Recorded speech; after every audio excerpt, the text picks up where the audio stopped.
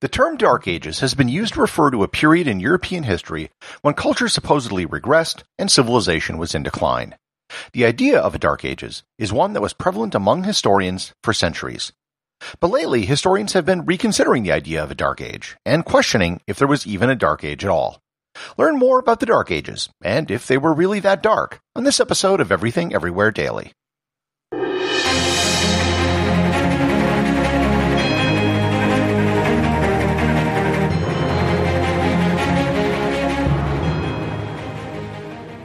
This episode is sponsored by ButcherBox.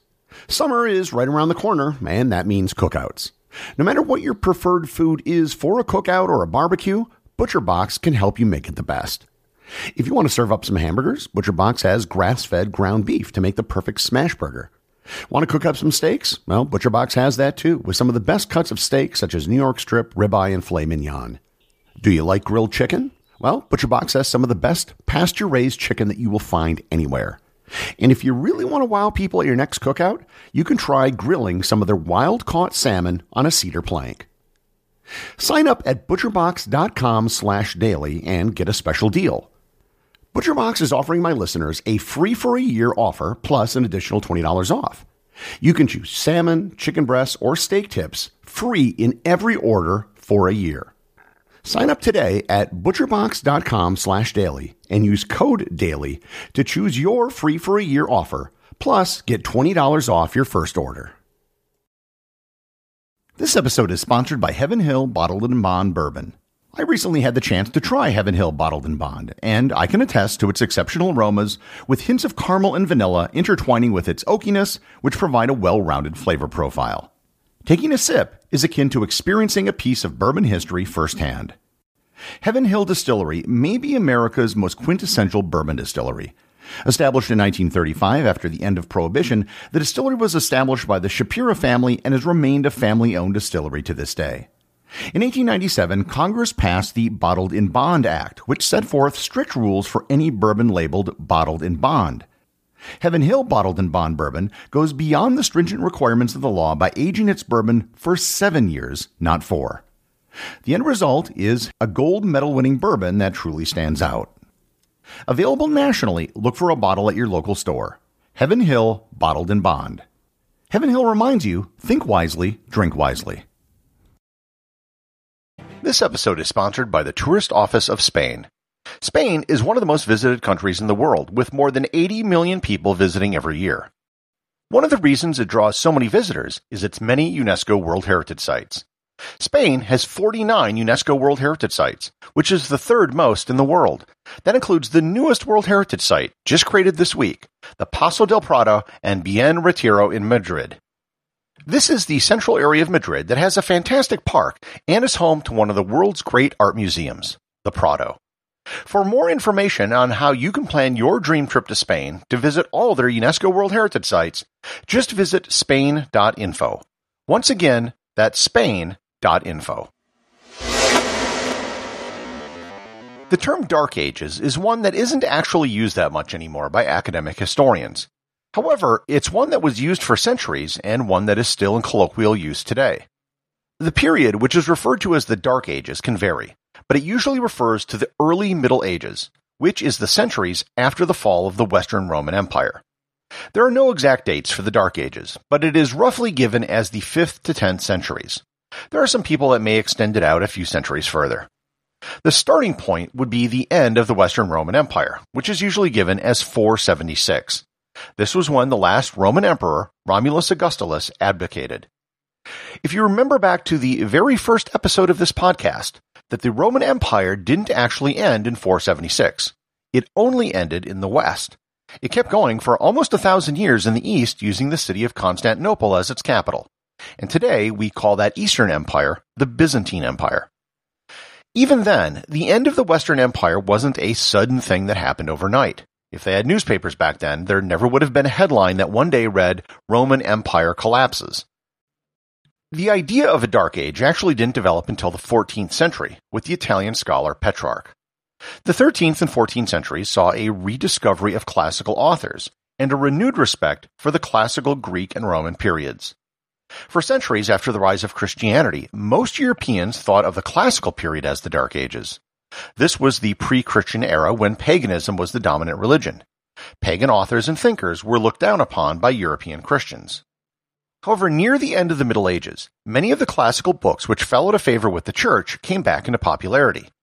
The opinion of the classical period changed. No longer was it a dark period, but it became the period of enlightenment. Petrarch wrote of the classical period, quote, "Amidst the errors there shone forth men of genius, no less keen were their eyes, although they were surrounded by darkness and dense gloom." Unquote. What he was saying was even though these people weren't Christian, they were still enlightened people that we should listen to.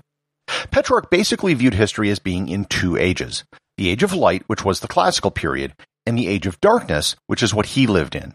He viewed Rome and Greece as eras of greatness. The actual phrase Dark Ages came from an Italian cardinal named Caesar Baronius in 1602. He used the Latin phrase saeculum obscurum, which roughly translates into an age of darkness. So, was Petrarch right? Did Europe sink into an age of darkness after the fall of the Roman Empire? The fall of the empire in the West did in fact lead to some large-scale changes, and many of them were not for the better. For starters, without a large expansive government, trade became much more difficult. During the height of Rome, it was common for people to have items that were transported from distant corners of the empire. There's archaeological evidence, for example, of ceramics from the Middle East which were found in Britain. The decrease in trade did result in a lower standard of living. Not only that, but because there was no central authority, safety and security became a major concern for everyone. Resources now had to go into defense and protection that would otherwise have gone into the economy. Mass migration also became a hallmark of the era. Vandals and Goths, for example, moved into areas that were before part of Rome. Spain and North Africa became the new home of the Vandals, in fact. The lack of a central authority also led to divisions of the former empire into separate linguistic blocks. Because travel and trade were reduced, regional dialects and languages were developed. That's why Romance languages such as Spanish and French evolved to be so different. However, the biggest thing during this period of time was the rise of the Catholic Church. When the empire fell, the church filled the vacuum left by the empire, at least in part. The church at the local level became the center of society and the focus of culture. It also created the structure upon which education and learning were based for centuries, mostly through monasteries. So I think it's safe to say that the material conditions and the standard of living for many people within the Roman Empire probably did decrease after the empire fell. But was this period intellectually backward? Was it a time of darkness? This all assumes that before the fall of Rome, that it wasn't a time of intellectual darkness.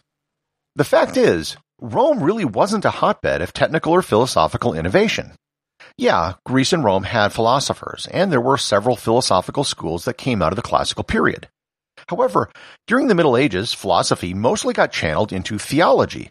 People were still considering the same big questions about how to live a good life, but it was being done through a Christian lens instead of a pagan one. With respect to technology and science, the Romans really did very little. They were great engineers, to be sure, and so much of what they built survives to this day. Beyond Roman concrete, however, the discovery of which was really an accident, there wasn't much that was very innovative. The aqueduct and the arch all came from other cultures, even if the Romans did implement them better. The Middle Ages did see some technical advancements, including the greater use of windmills for grain processing, improvements in sailing, the horse collar, and the heavy plow. Moreover, there were several minor renaissances that most people overlook. After the rise of King Charlemagne, an event historians call the Carolingian Renaissance took place in the 8th and 9th centuries. This was a revival in literature, art, and architecture. Even the Vandal kings in Spain and North Africa encouraged literature and funded architectural projects. Likewise, if you want to compare architecture with the Romans, I think you can pit the great Romanesque cathedrals of the Dark Ages against anything built by the Romans. There's one other thing I have to address because it always comes up in any discussion about the Dark Ages: Islam. One common reply to the idea of if there were Dark Ages was that it was only dark in Europe. In the Islamic Caliphate, it was their golden age. And I would say that that is partially true. Progress in science and mathematics certainly did advance faster under Islam during this period. This wasn't so much that it was suppressed in Europe, but rather that the Caliphate had more money to spend to sponsor these academic pursuits at court. The Caliphate had the same benefits that the Roman Empire had: a large single trading market, a rather large mass of land with no internal strife, and a common language in Arabic. Also, the Caliphate brought in scholars from all over, not just from Islamic-controlled lands, and they were able to do that with their power and money.